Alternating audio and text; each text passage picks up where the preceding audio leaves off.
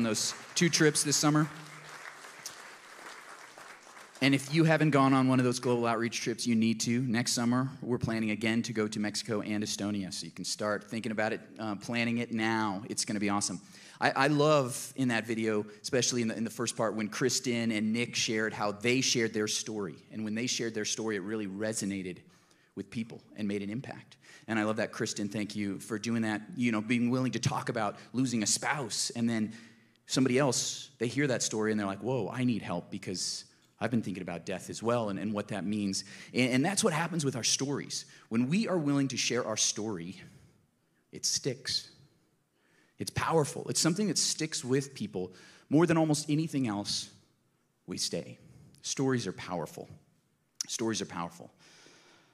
There was a journalist back in 2009, Rob Walker, wanted to test the power of stories. So he went on eBay and he bought 200 different random items that all averaged about $1 each. Okay, just a whole bunch of items that were super cheap stuff, like an old wooden gavel, like a plastic banana, just random stuff, an old plastic motel key. He just bought all these random things. They averaged about $1 each. And then he went and found 200 authors, and he asked them to write a story about the item. Just make up a story about where this item came from, its origin, or how it was used, or whatever. And so he got back 200 stories. Then he took those items and reposted them on eBay, but this time in the description had the story for each of the items. Let me show you an example of one of these items. Right up here on the screen, you can see this beautiful horse's head, right? What a great bust, right? Doesn't somebody want that on their mantle? He took that, and he had bought it originally for 99 cents. There's a story put up when it was reposted on eBay, and it sold for $62.95. But it wasn't just this one item. Of the 200 items, they were bought for $129 total. Okay, keep that in mind, $129 for 200 different items. And they sold for nearly $8,000. In case you're doing the math, that is a 6,200% increase. Okay, that is impressive, right? And the only difference was the story. See, stories stick. Stories stick. Whether it's the emotions with the story or us getting caught up in the idea of what's going on there, but whatever it is about stories, we love stories. Human beings like stories. I heard one professor who's brilliant. He's a brilliant philosopher and he's an economist, so you think he'd like numbers, right? Daniel Kahneman, and he says that if you want to convince someone's mind, don't give them a number, give them a story. That's what he says, because stories stick. Stories stick. Facts may fade, but stories stick. They stick with people. They're powerful. And in this whole series, we've been talking about sharing our faith because we want to help people follow Jesus. We want them to find the life-transforming power of Jesus Christ. And let me tell you, nothing is more powerful than your story. And your story may lead to someone's salvation. Your story could lead to someone's salvation. And that's why story is so important. So we've been in a series now. This is our 5th week and final week of this series. Next week is the meal pack, and then we're starting a really cool new series right after that about a new vision series for our church. It's going to be awesome on September 18th. But this series is based on a book. We got the idea from this book, Blessed, by Dave Ferguson and John Ferguson. It's 5 everyday ways to share your faith, to love your neighbor, and change the world. 5 everyday ways, because we're so intimidated about sharing our story. We're like, what if they don't like it? What if they think I'm arrogant? What if they think I'm pushing my faith on them? And all these different reasons we give ourselves so that we don't share our faith. It's hard to do. We're scared. And this book is just, hey, here's 5 simple things to do. We learned in the first week that just begin with prayer. Start praying that God would give you people around you to get to know. Just pray for that. I talked with somebody last week at the Splash Bash. They said, we'd never prayed anything like that, but we just said, hey, God, help us meet our neighbors. She said, and that night they all came over. Like all of our neighbors came over and we hung out with them for hours. I was like, awesome. Because when you begin with prayer, God's like, yeah, I've been waiting. Like, why haven't you been asking? So begin with prayer is the first one, B. And then L is to listen, to take some time to get to know their story. Hear from them. Who are you? Where are you from? What's your spiritual background? So listen, that begins to build an empathy and a compassion in us for these other people. And then week 3, we learned eat. Eat, right? Because this is a great way to deepen relationships, just to eat meals with people. Man, I like that. That sounds great. Eat. Then the 4th thing is to serve, to actually do something to help another person. And then finally today we're going to talk about story. Now I do have to tell you guys a follow-up from last week. Last week on the serve message, I talked about my neighbor who's, we had those raccoons that were like tearing over the trash can and putting trash all over the ground. And there was like a Sunday morning when I went and cleaned up the trash can. And that had happened a few months back. Well, that was last Sunday I told that story. On Monday morning, I was finally getting back to the gym. I haven't gone since COVID, right?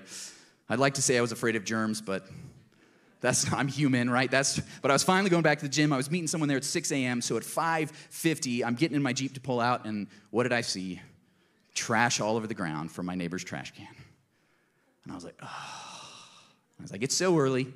If I drive to the gym in an hour from now, then I can pick up, right? I got my friend waiting. I had every excuse why not to do it, right? But I was like, I think this is a test, right? I better do this, okay? I just told everybody I served my neighbor by picking up their trash. So I got down and picked up the trash and was thinking, nothing of it.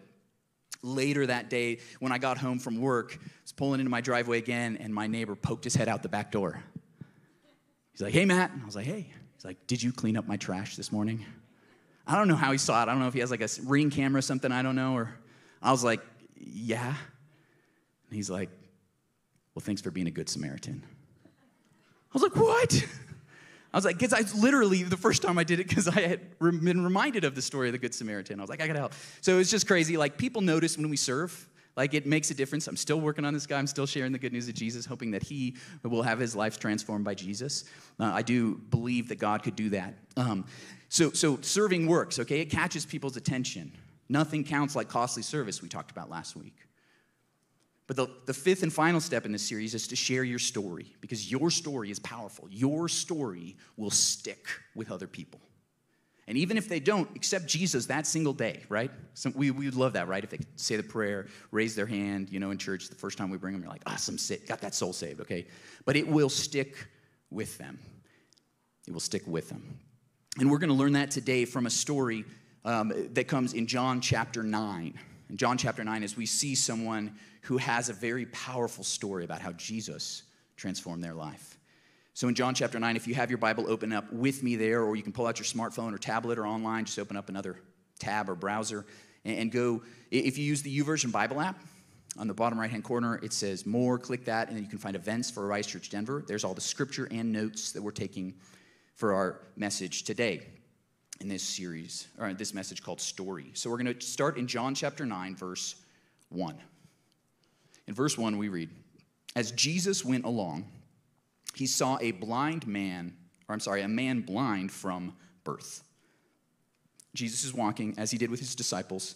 They're always on the move, and because they're always on the move, they're running into people. And this time they run into a blind man, meaning he's probably begging on the side of the road. And it says this man was blind from birth. So this guy had something. He had something. He had something that maybe had lasted his entire life, that physically he could not see. But even beyond the physical difficulties that this man had in his life, it comes with some emotional difficulties as well. Because in that culture, if you were blind, they thought, the Jewish people would have thought, you must have sinned to become blind. God's curse on you. But even worse than that, this man was born blind, so it was his parents' sin.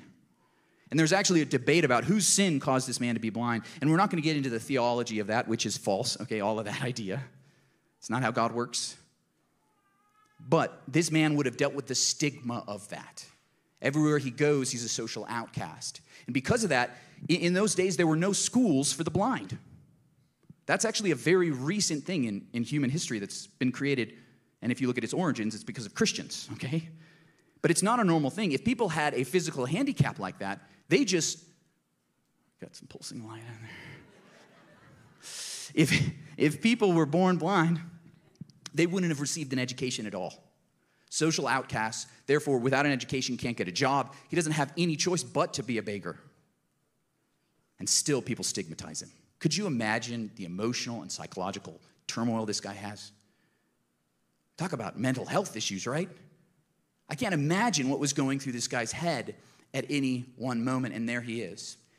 And this man certainly has issues that would have been visible to others, but I say this because there are many people, men and women and teenagers and children around us all the time who have stuff. They're dealing with something.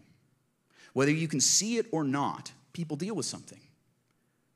It could be a physical impairment or something about their physical appearance that they're walking around with all the time thinking about. Will people accept me? Will they like me? Will they reject me? It could be something psychological or emotional. Maybe they just went through a tragedy and lost someone in their life. Maybe it goes back years.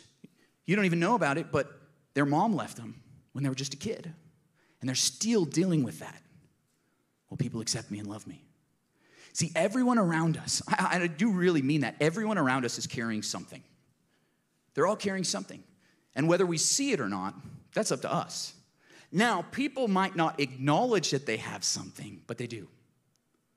Everybody's got something. We started working on our Christmas planning a couple weeks ago. Yes, we do that in August, okay? We got to get ahead of the game. Christmas planning in August. And we were like, how do we reach unchurched people to come on Christmas Eve? And somebody was like, well, it's really hard to reach unchurched people because they all think they're fine, like life's good and everything. And I'm like, yeah, we're never going to reach those people. It's people who are hurting that are open to Jesus.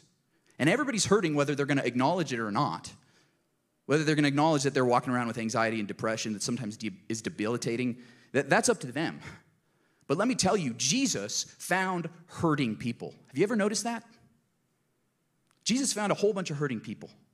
And those are the people who came to him. The people who thought they were fine, the healthy, we saw that a couple weeks ago. The healthy, they were like, I don't need Jesus. And that's why Jesus said, I came for the sick, not the healthy. For the healthy. So I want us to just be aware there are sick people around us all the time. There are people dealing with emotional issues and mental issues and psychological issues, things that go back years and decades, some that they've been dealing with their whole life. There are people that are hurting around us. And that's why our story could stick with them. Jump down now to verse 7. We're going to skip the theological stuff. But in verse 7, Jesus finds this man and he says, go, he told him, wash in the pool of Siloam. This word means sent. So the man went and washed and came home seeing. Do you guys see that? Go and wash. But I want you to look at verse 6. This is really interesting. Before he tells him how to get healed, this is what he says. After saying this, he spit on the ground. Did you guys notice that? Before he tells him to get washed and be healed, he spit on the ground, made some mud with the saliva, and put it on the man's eyes. And then he went to get washed in the pool. What do you guys think about that? In order to reenact this, I need a volunteer who can come up on stage. Nobody? Nobody wants to volunteer? Oh, it's Isaac. Look at this guy. I'm kidding. You don't have to come up. Man, Isaac is in for anything. I love this guy. Okay, yeah, just need. I joke, but earlier this year there was a pastor in Oklahoma who did that. Brought a volunteer on site, spit in some mud, and rubbed it on the guy's eyes. People were disgusted. It went viral. People were tweeting about it that aren't even Christian, right? He had to do a public apology. That's how disgusting what Jesus did is, okay?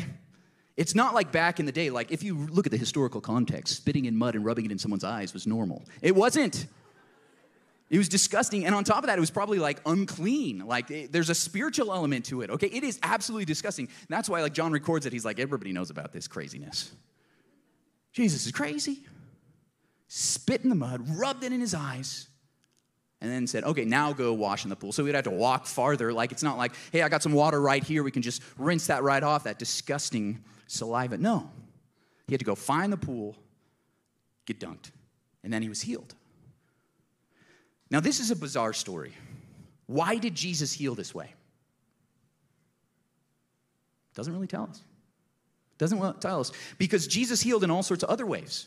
There are times where he touched someone and they were healed. There are other times where he just spoke a word and someone was healed. Didn't even involve any physical touch at all. There are other times, there's one woman who reaches out and grabs the train of Jesus' robe and she's healed. It's almost like he wasn't even involved. It's just like this power just went out of him. So Jesus could have healed in all sorts of different ways, right? So why did he spit in the mud and rub it in this guy's eyes?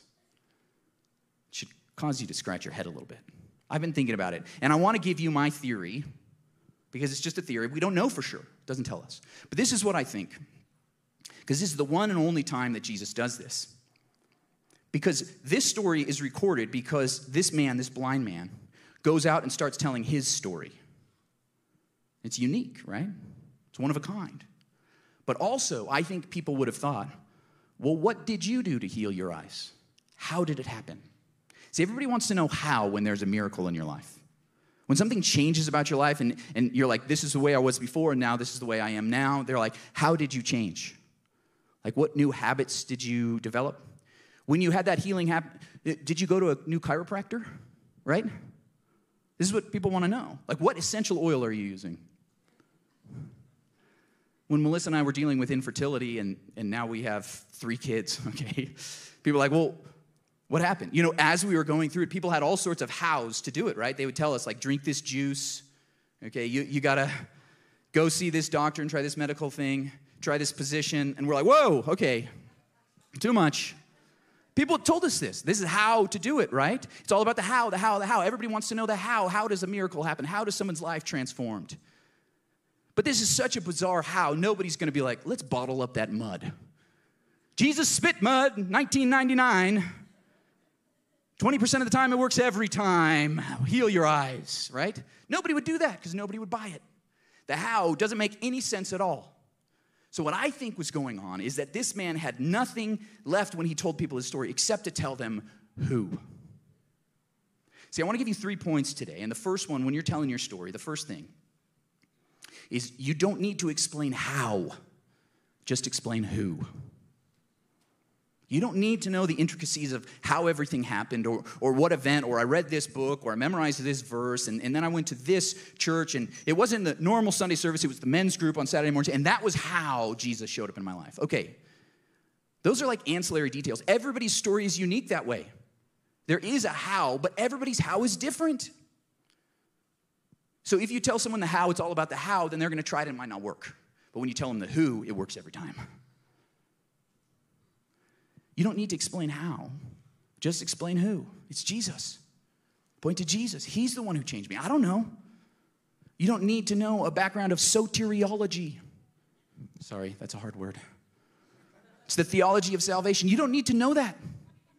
Some of you have been Christians your whole life and never heard that word. You don't need to know the ins and outs of how God works in salvation. You just say, it was him. Jesus did it. Point to who. It's not about the how. The how will be unique for every single person. It's about the who. And I say that's why our stories stick. We have a guy in our church, he's here this morning, David. And David is a respiratory therapist. And he only spends a little bit of time with patients, so he wanted like a way to kind of bridge conversation. So he got a patch on his bag that he carries everywhere that says Team Jesus on it.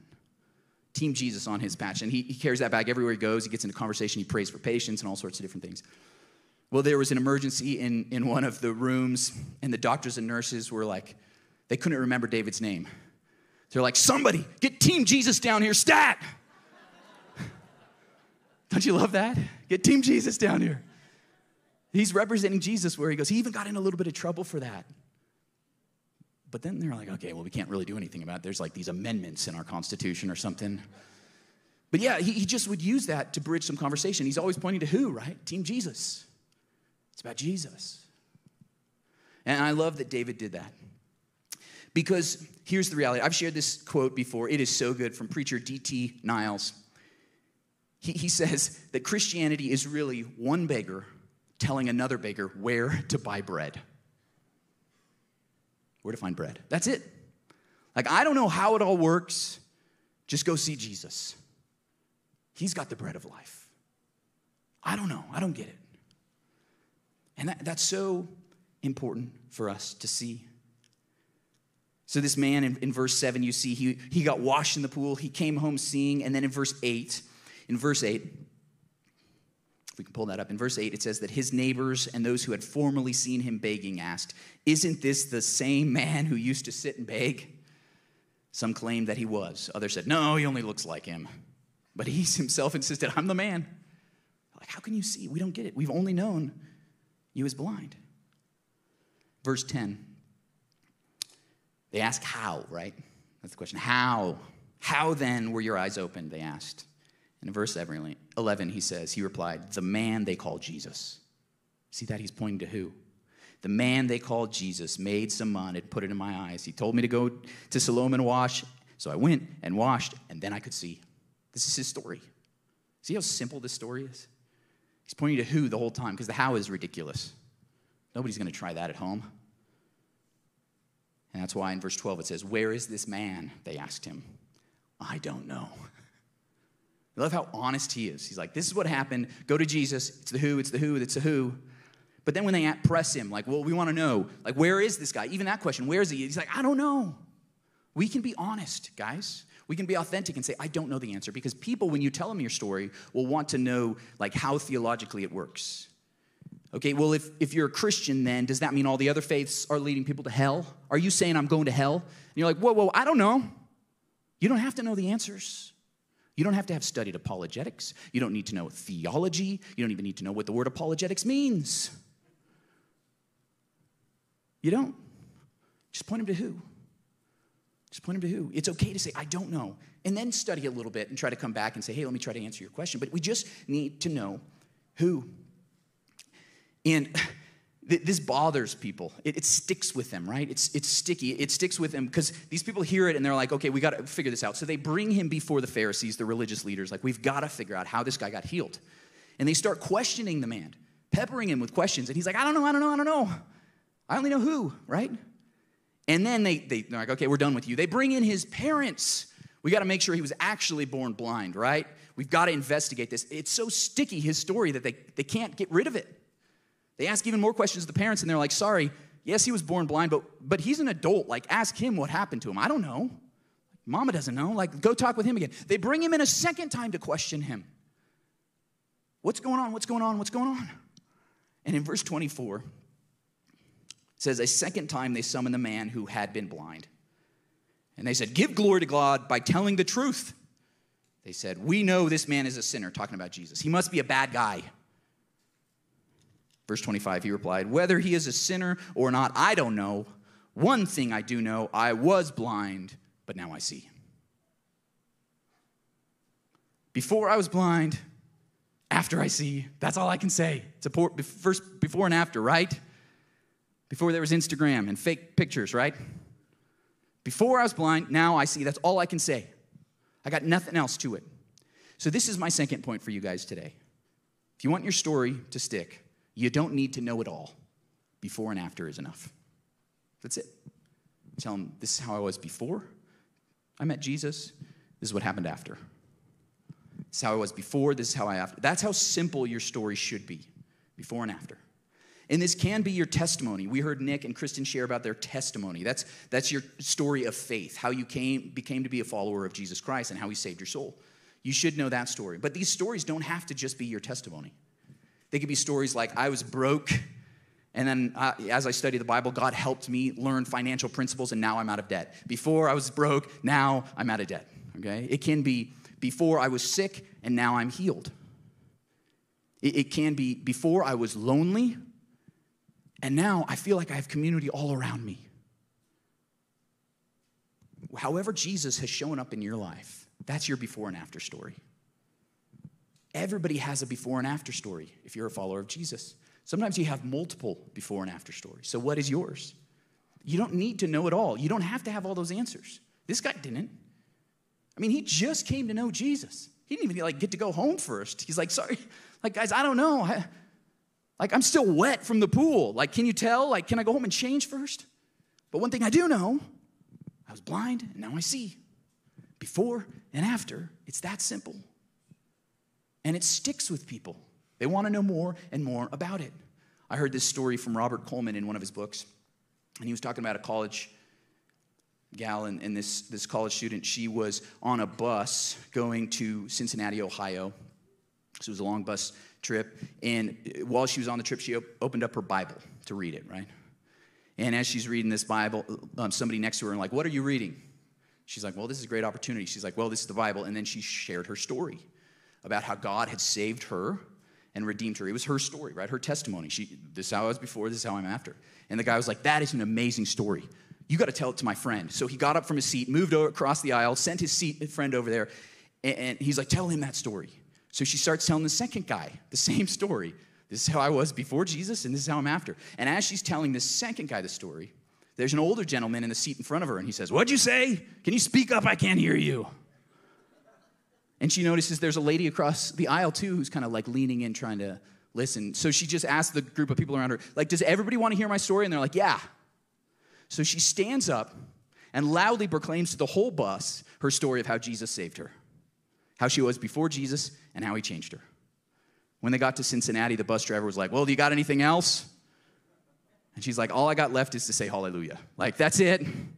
Hallelujah. Like, how did God put these people? But everybody wants to know our story. They really do, because stories stick.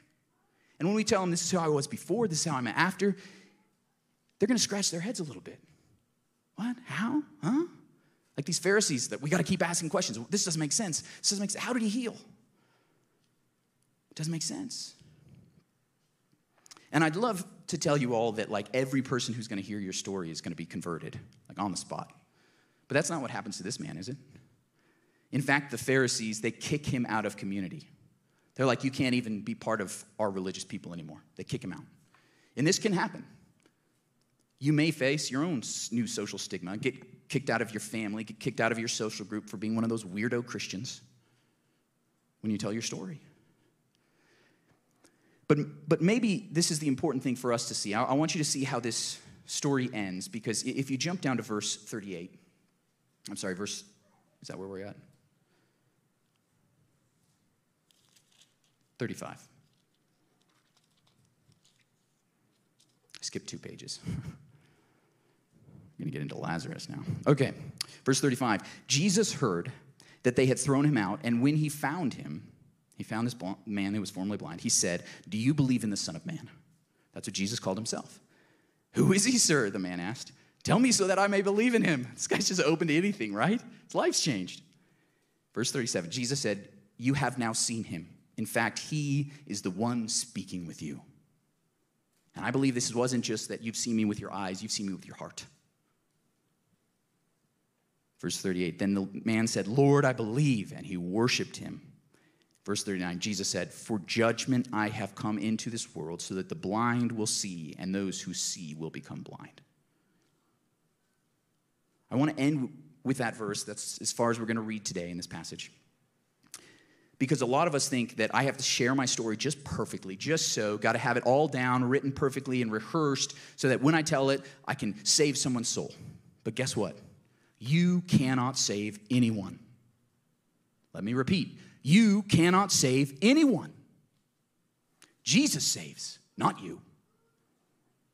So this is our third point, and this is important for us because I think it gives us actually the most boldness of all. You don't need to save them, just share your story. You don't. You could say your story wrong. You could quote the Bible verse and give them the wrong Bible verse. Jesus still can work through it. I've seen it happen again and again and again. You may stumble. They may poke a hole in your story and you're like, yeah, you're right. I have no idea how to respond to that. I have no idea the Christian view of that social issue. Like, I don't know. But you share your story. Let Jesus take care of the rest. You don't need to save them. Just share your story. Just share your story. And that is so powerful for people. It sticks with them. I want to challenge you guys because you need to start praying to share your story. I was really challenged as I read this book. I was like, man, it's been a while in personal conversation where I've shared my story. I'll be honest. So I started praying, like, God, give me someone to share a story with. And I remember praying that on a Sunday. And I went that week to get my hair cut. And I go to the same lady, like, every time. And I've invited her to church like 20 times. Like, every time I see her, I invite her to church. Not interested at all. I try. Here's my wife. She's singing this week. You should come. No, not interested. But that week, she asked me, she's like, how did you get into being a pastor anyways? I was like, oh, let me tell you. Let me tell you about how when I was 18 and knew I was called to be a pastor, I was not following Jesus. And I spent a night in a jail cell after breaking and entering into a warehouse. just doing whatever I wanted. And I just expected to receive this divine spanking. I mean, I've told this story 1,000 times. I just expected it. And God showed up, and I knew that I was forgiven and loved in that moment.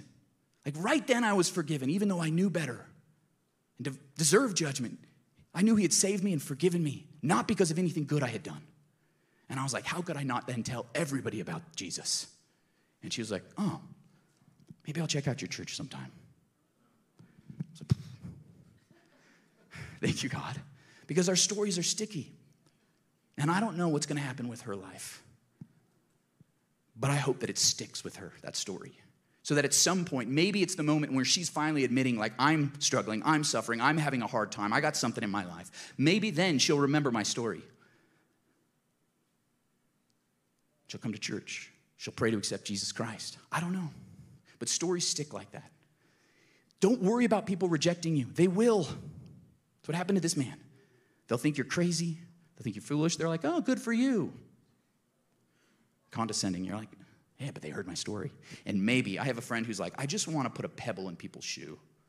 I just want to put that pebble in people's shoes so that they walk for the rest of their life and they're like, got to get that thing out of my shoe. But they can't because the story sticks. That's what we got to do. Just tell them the story. Let God do the rest. You don't have to save people. Just share your story. Stories stick. And I want you guys to see this video from Tony in our church, whose story I think really stuck. Hi, my name is Tony Niehaus, and I've been at Arise for about 2 months now. My wife and I just moved back to Colorado. So my mom passed away somewhat unexpectedly in July, and I was able to be with her for the last couple days of her life. She really wasn't in good shape when I saw her. She wasn't able to talk to me.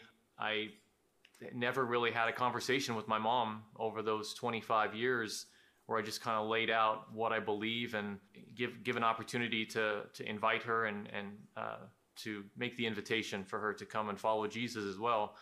I feel like God just gave me some sense of boldness and maybe some sense of urgency too. Like, you know, my mom was only 68 years old, so I just felt like I had more time. You know, it just gave me this sense of I have to share my faith with the people around me. I can't just keep it to myself. We're afraid to share our faith because maybe we don't want to steer people the wrong way. Like, I might say the wrong thing, or I might turn them away from Jesus because I said the wrong thing. And God is just bigger than that. Like, God uses us to lead people to faith, but God is the one who does the saving. It's not us. So we just have to be willing to just have those conversations with people. I mean, me sitting there with my mom and sharing my faith, it sort of built my own faith up because it was like, wow, I really believe this. Like, my mom is about to die, and this is the most important thing that I could tell her right now, and I have to tell her. It sort of strengthened my own faith that I really believe this. So let's not wait the next time until somebody else is about to die. Like, let's tell them now when we have life with them, when we do fellowship with them. It was a very powerful time with my mom. I do feel like the Spirit of God was present in that conversation, in the sharing that with her. My dad had asked me if I would give the eulogy at her service, and I did. And my dad had asked me, you know, he didn't give an agenda about what I should say. And I spent probably half the eulogy talking about memories of my mom, but I also knew I really wanted to share with the folks that were there and with my family that was there my testimony. And so I did. I kind of laid it out for them. I said, you know, basically the same things I said to my mom that day. I shared with her my conversion experience, and then I just laid out the gospel for them and said, you know, that Jesus loves you and that you can come to him freely, that his forgiveness is there for you. And it was, I think it was a really powerful moment. I try to live my faith in all aspects of my life, as we all should, but then God opens these doors for conversation, and don't run away from that. Like, step into that, because God can move in all these different places and all these different facets of our lives. Wow, isn't that a cool story from Tony? Thank you, Tony, for sharing that. So, how did Jesus show up in your story? Remember, it's about the who, not the how. So when did he come into your life? Or when did he show up big? And then what's the before and after? Like, what changed about your life? And then the third thing, you don't have to save people. Just tell them. Just share your story. So I want to give you guys a moment right now to think about that. What's my story? And who is God leading me to share it with? You can take out your phone. I really encourage you to take out your phone. Maybe take a little note right now. While you're there, if you're watching online, you can have a piece of paper. Maybe you have that in your purse. Pull it out. Let's take a minute right now. What is your story? How has Jesus shown up?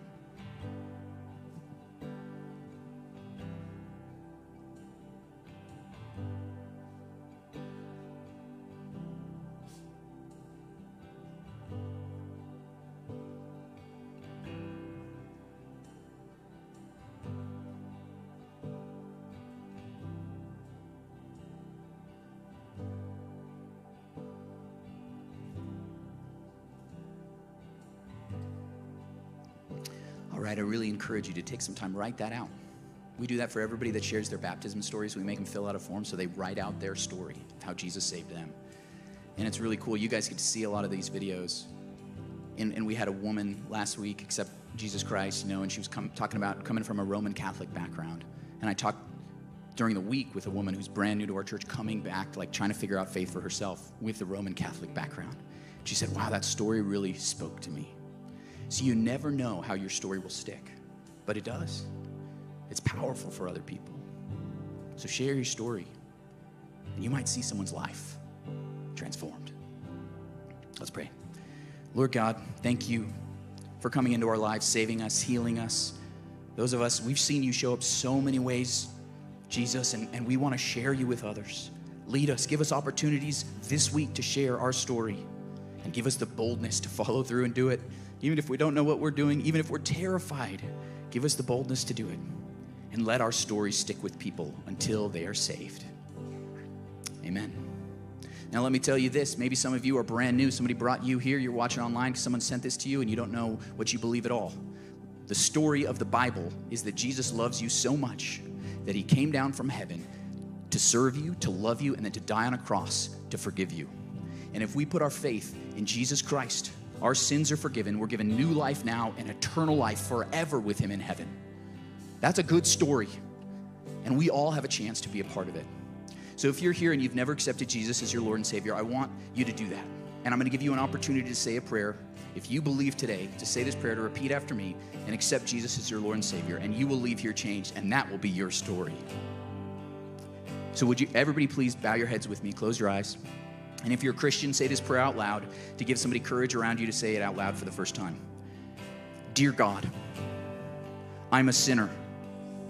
I need a Savior. Save me. Forgive me. In faith, I declare, Jesus is Lord. I receive your gift of eternal life. Fill me with your Spirit. Help me to follow you and share my story that others might be saved. Now, with eyes closed all around, if you said that prayer for the first time, if Jesus right now, today is your Lord and Savior for the first time, we want to celebrate with you. So put your hand in the air on the count of 3. 1, 2, 3. Put that hand in the air if you made Jesus your Lord and Savior. You can put that hand up. You can put that hand up. Put it up. Lord God, thank you so much for saving souls in our midst, for helping people follow you. And Lord God, I just pray that we'd all go out here bolder to share our story. Amen.